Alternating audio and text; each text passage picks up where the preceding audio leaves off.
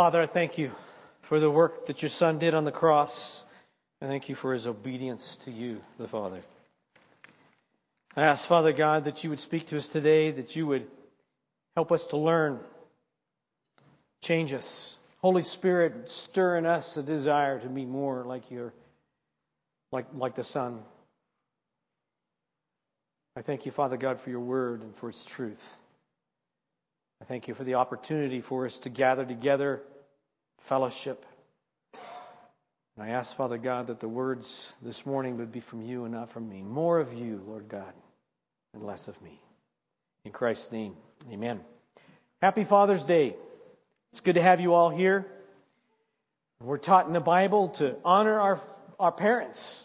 That's very clear. And I wanted to remind you that the reason I wear one of these to church, nice shirt, nice pants, and a tie, is because of my dad. So in a way, on Sunday mornings, I honor my earthly father and my heavenly father. And Zeke's the only other one here. I think he's the only other one here that gets it because he's got a tie on. I don't care whether anybody wears the tie, but I want you to understand that when I do that, I honor my dad. Coming to church was huge for my dad. He had two passions: church music and barbershop harmony. And sometimes the line was kind of weird. We started on Saturday nights. We got everything ready. It was usually a white shirt, good tie, good pants. Everything had to be in there in the right place at the right time. Everything had to look just right, because that's how you went to church. Because you're going to church to honor the King, to honor God. And we always did that on Saturday nights while we watched Lawrence Welk. And if you are really young and you go, "What's Lawrence Welk?" Ask your grandpa. The Bible does have very strong things to say about honoring our parents. The passage that we look at today is difficult because it's right at the beginning it appears that Jesus says something quite different about honoring parents. The language that he uses is difficult. Let's read the passage. It's in Luke chapter 14, beginning in verse 25. Now large crowds were going along with him, and he turned and said to them, "If anyone comes to me and does not hate his own father and mother and wife and children and brothers and sisters, yes, and even his own life, he cannot be my disciple. Whoever does not carry his own cross and come after me cannot be my disciple. For which one of you, when he wants to build a tower, does not first sit down and calculate the cost to see if he has enough to complete it? Otherwise, when he has laid a foundation and is not able to finish, all who observe it begin to ridicule him, saying, 'This man began to build and was not able to finish.' Or what king, when he sets out to meet another king in battle, will not first sit down and consider whether he is strong enough with 10,000 men to encounter the one coming against him with 20,000? Or else, while the other is still far away, he sends a delegation and asks for terms of peace. So then none of you can be my disciple who does not give up all his own possessions. Therefore, salt is good, but even salt has become tasteless. With what will it be seasoned? It is useless either for the soil or for the manure pile. It is thrown out. He who has ears to hear, let him hear." Going back to verse 26, those are harsh words. How could Jesus be teaching us to hate our families? Wouldn't this be a contradiction of Scripture? Exodus 20:12, Ephesians 6:2, 1 Timothy 5:8, and other passages exhort us to honor our mother and father and to care for our families. So to understand this passage, we need to understand that Jesus is using a Hebraic statement. It's a cultural thing. And that statement in that culture meant having a preference. When Jesus spoke those words, the people who heard it went, "Oh, he's making a preference." This same idea shows up other places in Scripture. Jesus said, "No man can serve two masters. He will love the one and hate the other. In Matthew 10:37, he says, "He who loves father or mother more than me is not worthy of me. And he who loves son or daughter more than me is not worthy of me." Paul quotes Malachi 1, 2, and 3 in Romans. And he says, "Jacob have I loved, and Esau have I hated." Now, this means priority. His covenant and promises were given to Jacob as the preferred one. Not that God literally and emotionally hated Esau. It's one of preference. The statement of verse 26, though it seems harsh to our ears, was one of preference, loving one more than another. Before we came to Christ, our family may have been our highest priority. And then when we come to Christ, He becomes the highest priority. It's not that I love Emily any less. It's not that I love her less, or Heidi. It's so good to have you here. Or any one of the kids. It's that I love Jesus more. And the reality is, when I put Jesus in that place, when He is the pinnacle of my priorities, my love for my family increases because Jesus helps me to know how to love. In this passage, Jesus is describing self-denial. The disciple of Jesus puts Jesus first in everything, including family. The Christian life is not man-centered. It's centered on Christ. And we find our life as believers by losing our life.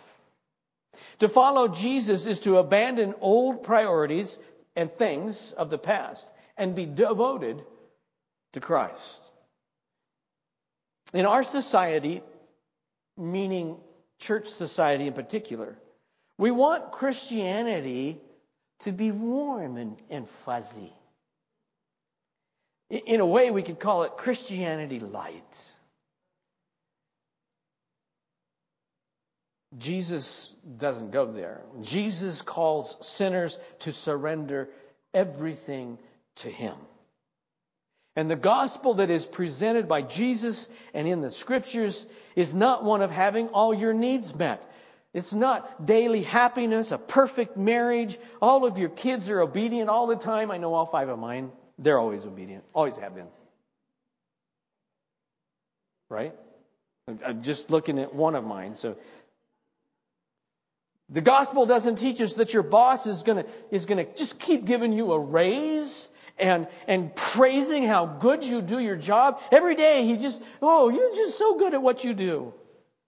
And the gospel isn't about people just, everywhere you go, they just smile at you. And your day is just one pleasantry after another.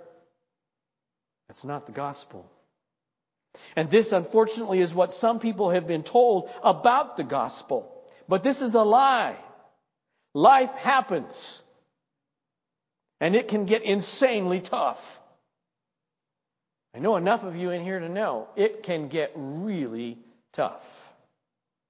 This is why Jesus uses extreme language. Not just in this story, but all through His ministry on earth.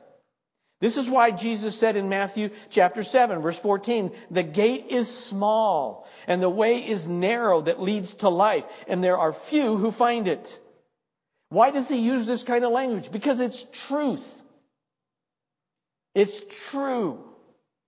To follow Christ means giving Him everything. All of our relationships, plans, ambitions, goals, and possessions. Jesus is saying, if you want to be my disciple, expect to give up everything. This is hard. It's radical. It's radical for us to hear it, and it was radical when Jesus spoke it. It's also a truth that for some it's too much. And they walk away from Jesus. You see, coming to Jesus, it's not like just adding something to our life. It's not just adding somebody to our life.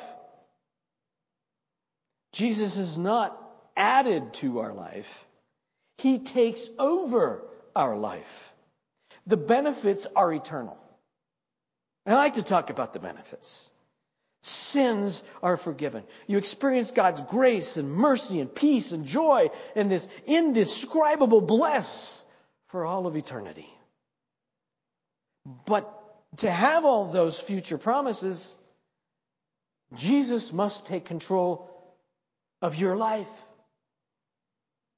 We typically, as human beings, don't want to give up control of our life. We struggle with that.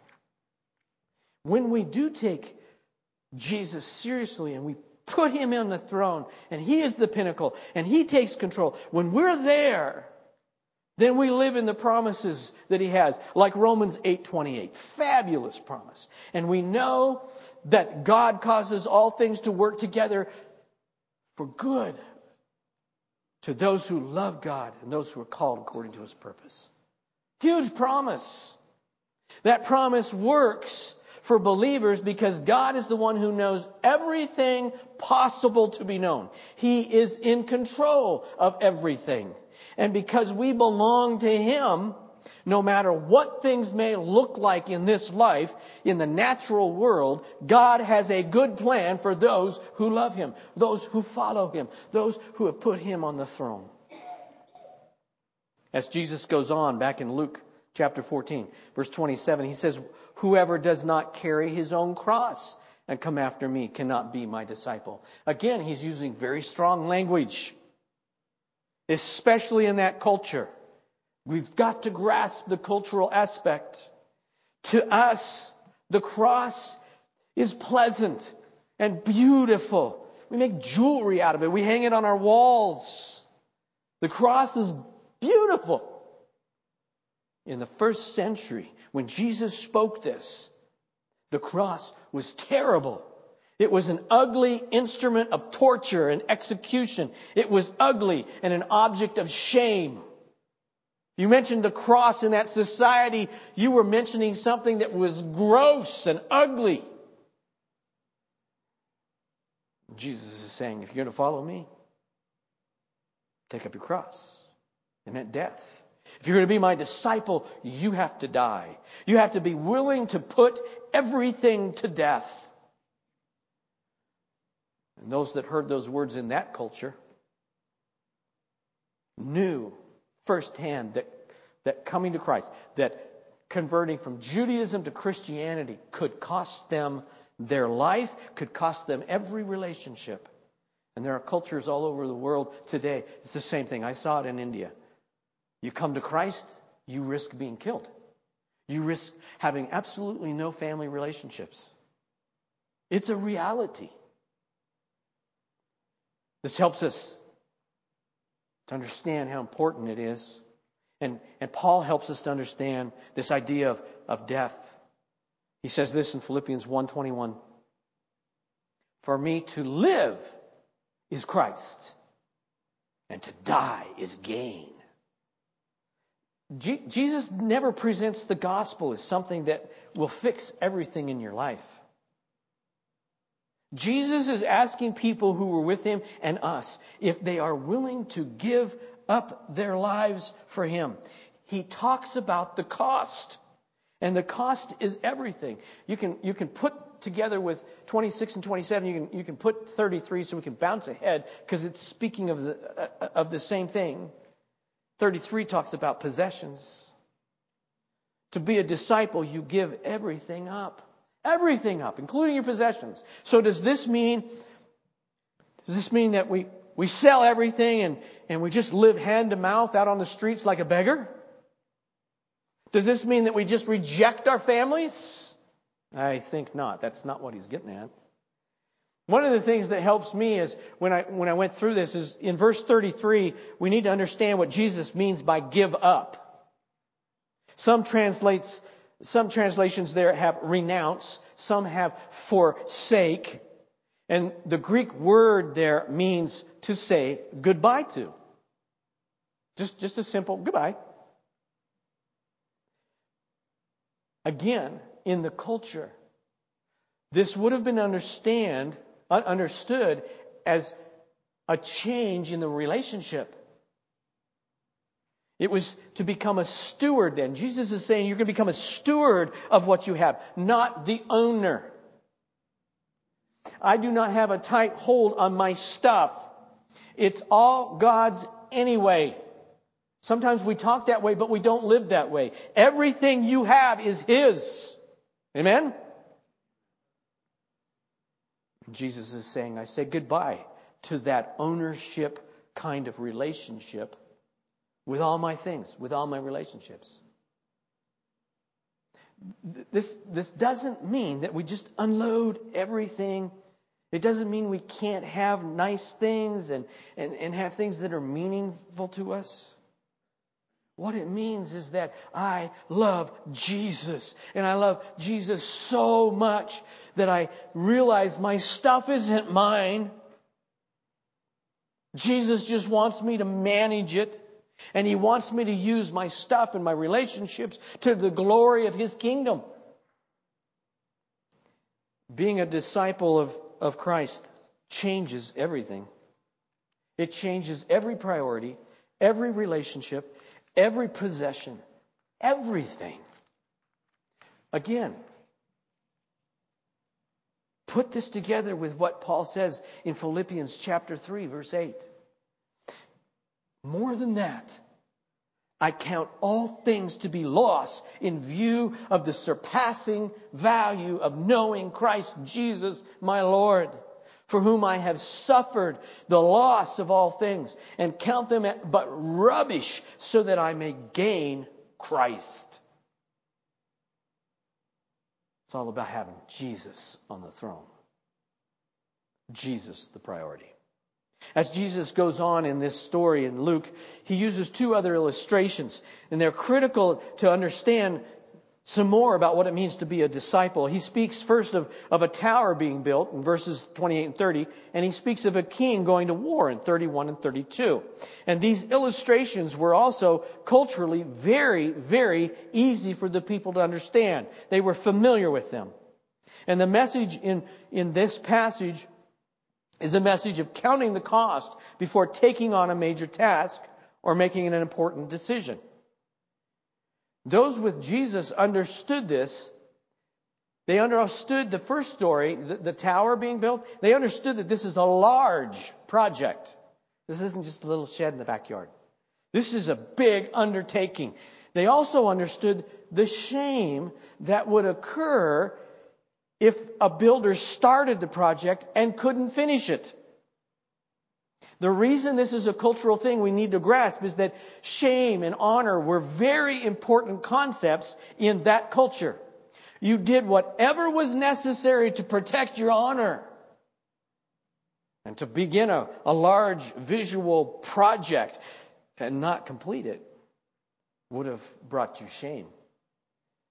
The importance of finishing a project was huge in that culture. And I'm not saying that we don't finish things, but if you don't finish anything, your neighbors aren't going to laugh at you. They would have in the first century. Now, some in our neighbors might.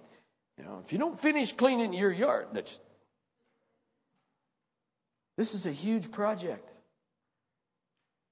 Your honor is at stake if you didn't plan how you're going to finish it. Finishing was important. And in verses 29 and 30, finish is from ekteleo, and it means to finish. The ek means it's a prefix, and it adds to the finish part. It means totally complete. Nothing possibly left to do. It is totally and completely finished. The point is, a disciple doesn't follow Him out of just some emotional whim. A disciple doesn't come to follow Jesus just because of an emotional, manipulative experience. That's not how true disciples become His. Jesus is after the heart. He's after the entire being. Everything that you and I are, He wants. He wants everything. So, these two examples are teaching us to count the cost. Are you willing to give up everything? This is serious. This is so important.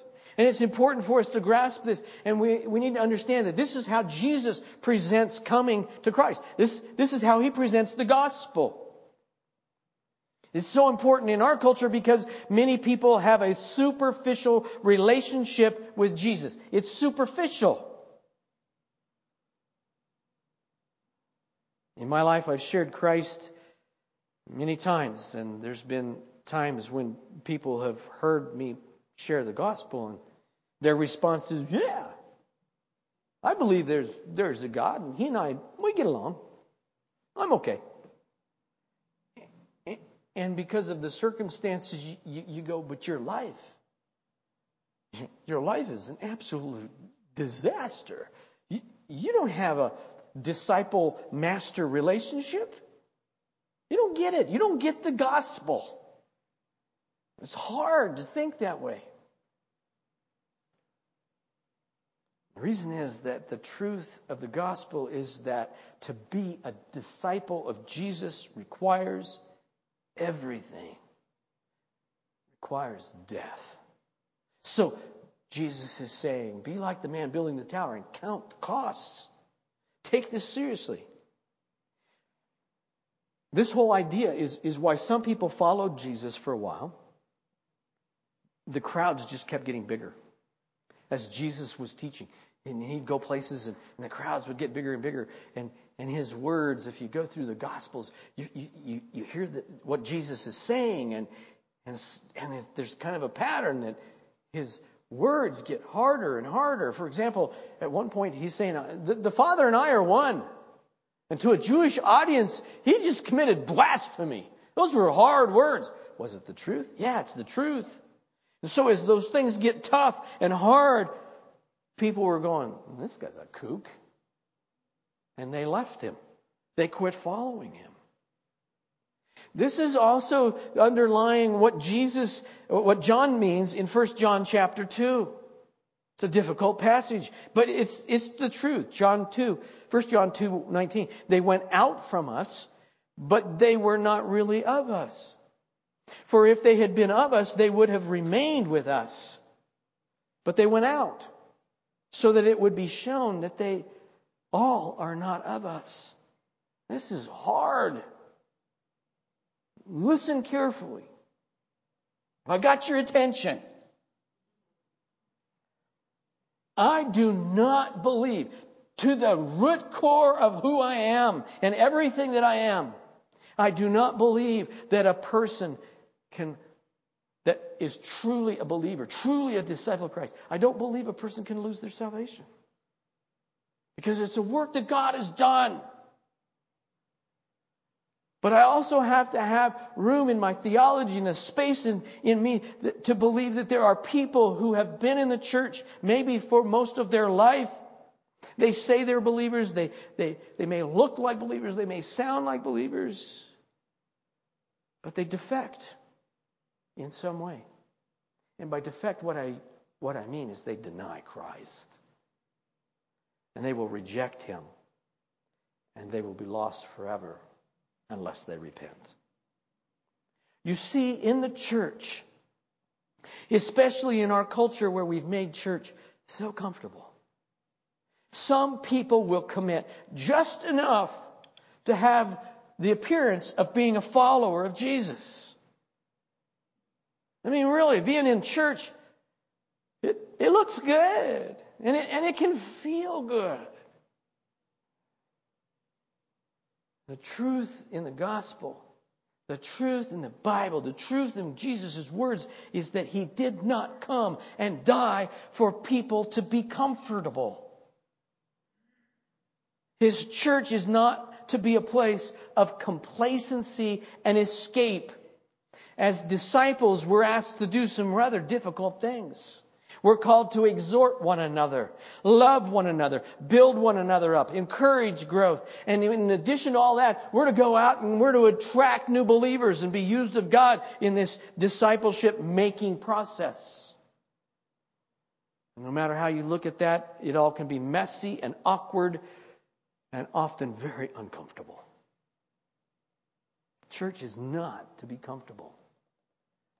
There are times when I step into the pulpit and there's a part of me that just wants to make you uncomfortable. In the right way.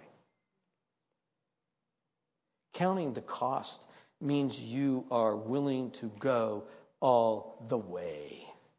Finish the race, as Paul says. Complete the tasks that God has for you. And that's behind these two illustrations.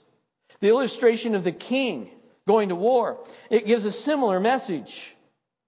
The enemy is on the way. So what king would not assess that enemy? Maybe send out spies or whatever. There's an assessment that's being made.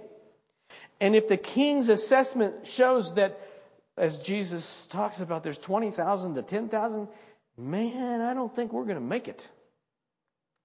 So you change your strategy. You think it through. You made the assessment. So you send a delegation and you ask for peace.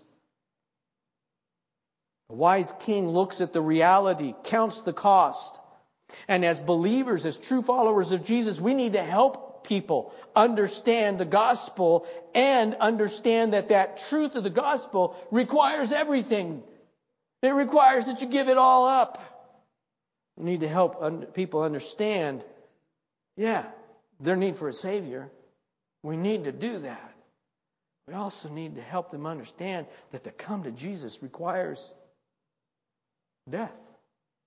You die to everything. There isn't anything more important than this. There's no decision more important than choosing to follow Christ. Nothing more important. So we need to help people count the cost.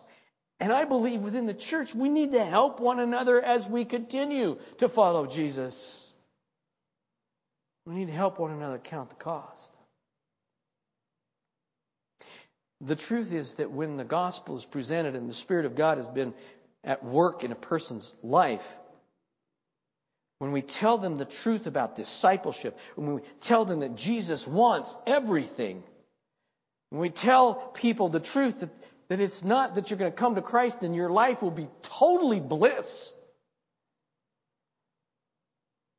they're not going to stop and not accept Christ. If Jesus is true and the Holy Spirit is doing what we believe He does and He's stirred a heart, then a person's going to come to Jesus. They need to know what the truth is. Over the years, there's been so many times when I've presented the gospel to somebody, and I've shared Jesus and I've shared Christ, and their life is a total disaster. And what I've wanted to do is I've wanted to go down that path of telling them, if you come to Jesus, everything's going to be good. Like I said earlier, it's just going to be warm, fuzzy. You're going to get everything that you ever wanted. Your life will be just so cool. And all of your problems will disappear. Because I want to sell them Jesus. I want them to accept Jesus. I want that opportunity to pray with them to come to Jesus. I want them in the kingdom. So I gotta give them that appeal. But that's not the truth. The bottom line is, if a person is at a place of knowing they need a Savior, if that's truly where the Spirit of God has brought them, and the Spirit is working in their life, they need to know that all their problems aren't going to go away. They need to accept Jesus so that He will take them through. They need to know that Jesus just becomes greater than all the problems and fears. Jesus gets us through trials and problems, not around them. Keep that in your head as you go through this life. You go through it with Jesus. He doesn't take us around. The psalmist said it this way, Psalms 23, though He lead me through the valley of the shadow of death. Think it through. It's the valley of the shadow of death. That's intense. The valley of the shadow of death. And Jesus, our master, our shepherd. Remember the other parables we've talked about. He leads us. Where does He lead us? He doesn't go, you know what, that's the valley of the shadow of death. We're going to go over that pass and over the mountains and we'll come on the other side. That's not Jesus. That's not the truth of the gospel. The truth of the gospel is, he said, that's the valley of the shadow of death. Come with me and follow me. We're going right through. Whatever your valley is, he's going to take you through. And that's what we need to share with people when we share the gospel with them. And that leads us to the last part of this story. Verse 34, Luke 14. Jesus says, therefore salt is good, but even salt has become tasteless. If it becomes tasteless, with what will it be seasoned? It is useless either for the soil or for the manure pile. It is thrown out. He who has ears, let him hear. In that culture, salt was incredibly valuable. It was so valuable in that ancient society that sometimes you were paid in salt. And, Scotch, you go out and you do whatever it is you do. Sometimes I can't figure out what you're talking about. When, whatever it is you do for your job, and you come back for your paycheck and they give you a bag of salt. Take that home and see how it works for you. In that culture, that was permissible because salt was so valuable. And one of the primary reasons it was so valuable is because there was no refrigeration. So salt, they discovered somehow, was a principal way of preserving meat. It was very important. It was very useful. They knew that it preserved meat, and they also knew how it made food taste good. We don't go there, Sometimes we use it with jerky or something like that as a preservative, but we mostly just pour it on food so that we can have a different kind of taste. Salt also had this value, and it had developed in that culture to become a symbol of loyalty. You put that all together, and then you hear these words of Jesus, and he says, if the salt becomes tasteless. And one of the reasons that salt was a preservative is that it, in its pure form, it didn't deteriorate. It had a standard, you will. It was constant. It didn't change. Its nature didn't decay into something else. However, when he spoke this, they also understood something else about salt in the first century. And that was that in Israel, where this story is taking place, the salt came from the Dead Sea. And coming from the sea, it was also combined with other things. And one of the principal things it was combined with was gypsum. And so if the salt wasn't processed just right, the chemical properties of the gypsum would diminish the effectiveness of the salt. And it would render the salt useless. It wouldn't taste good, and it wouldn't preserve the meat the same way. So they had to work with it just so that the salt would be what it was supposed to be. Now, if your salt lost its saltiness, you couldn't do anything with it. It was totally useless. You had to be very careful how you disposed of bad salt, because it would kill vegetation. You couldn't throw it out with the manure, out in the compost pile, because then you couldn't use that on your field, because the salt and gypsum and all that, it would not allow your plants to grow. The manure wouldn't be effective as a fertilizer. This same point then of these last two verses is something Jesus has used before. Matthew 5:13. You are the salt of the earth, but if the salt has become tasteless, how can it be made salty again? It is no longer good for anything except to be thrown out and trampled underfoot by men. And that last phrase helps us understand its uselessness. When they disposed of bad salt, they poured it on the roads and the pathways. The plants wouldn't grow there. Kind of was helpful. Kinda. and you'd walk on it. I mean, there wasn't anything you could do with it. So what does that mean for us? Jesus says you are the salt of the earth. If you're a disciple, then you have a certain role in society. You have a role in society as a disciple of preservation and influence. So the two major things we see in salt is that it was used as a preservative and as a seasoning. So a disciple's role in society is one of preservation and influence. When a person comes to Christ, when they become a disciple of Jesus, their role in society changes.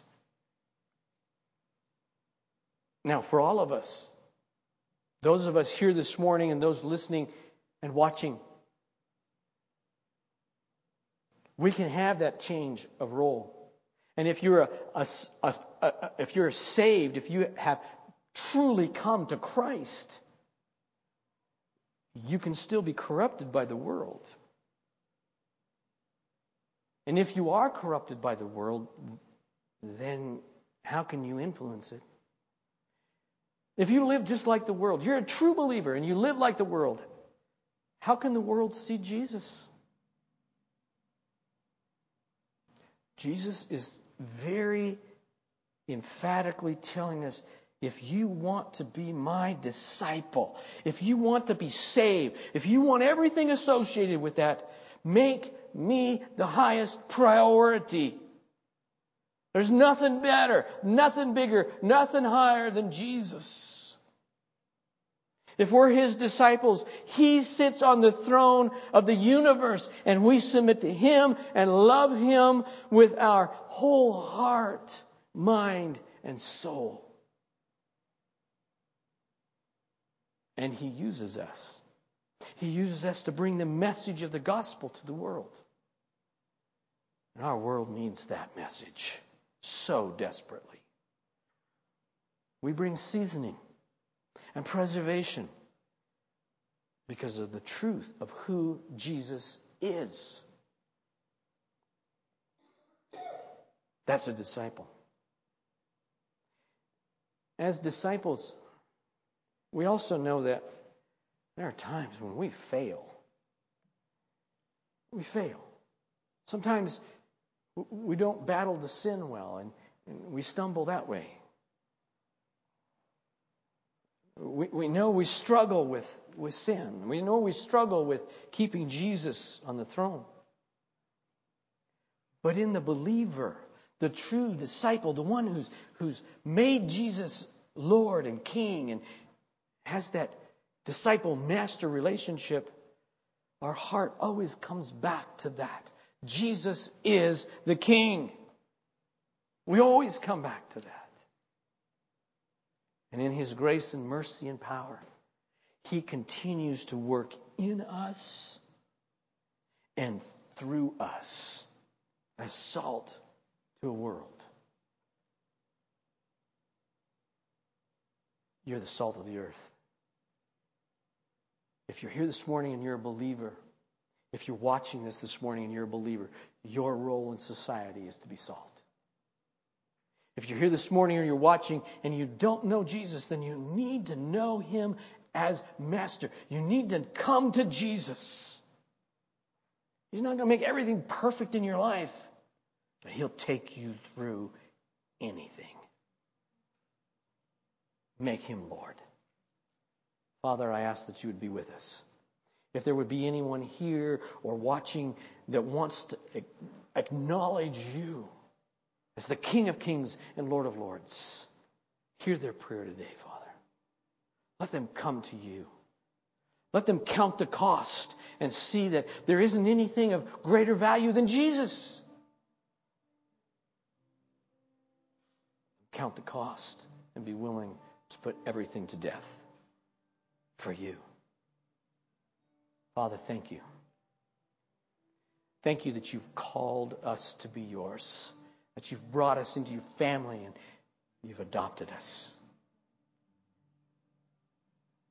Holy Spirit, stir us up to be people of the Word, people of the kingdom, people who are salt, people who are light in a dark world.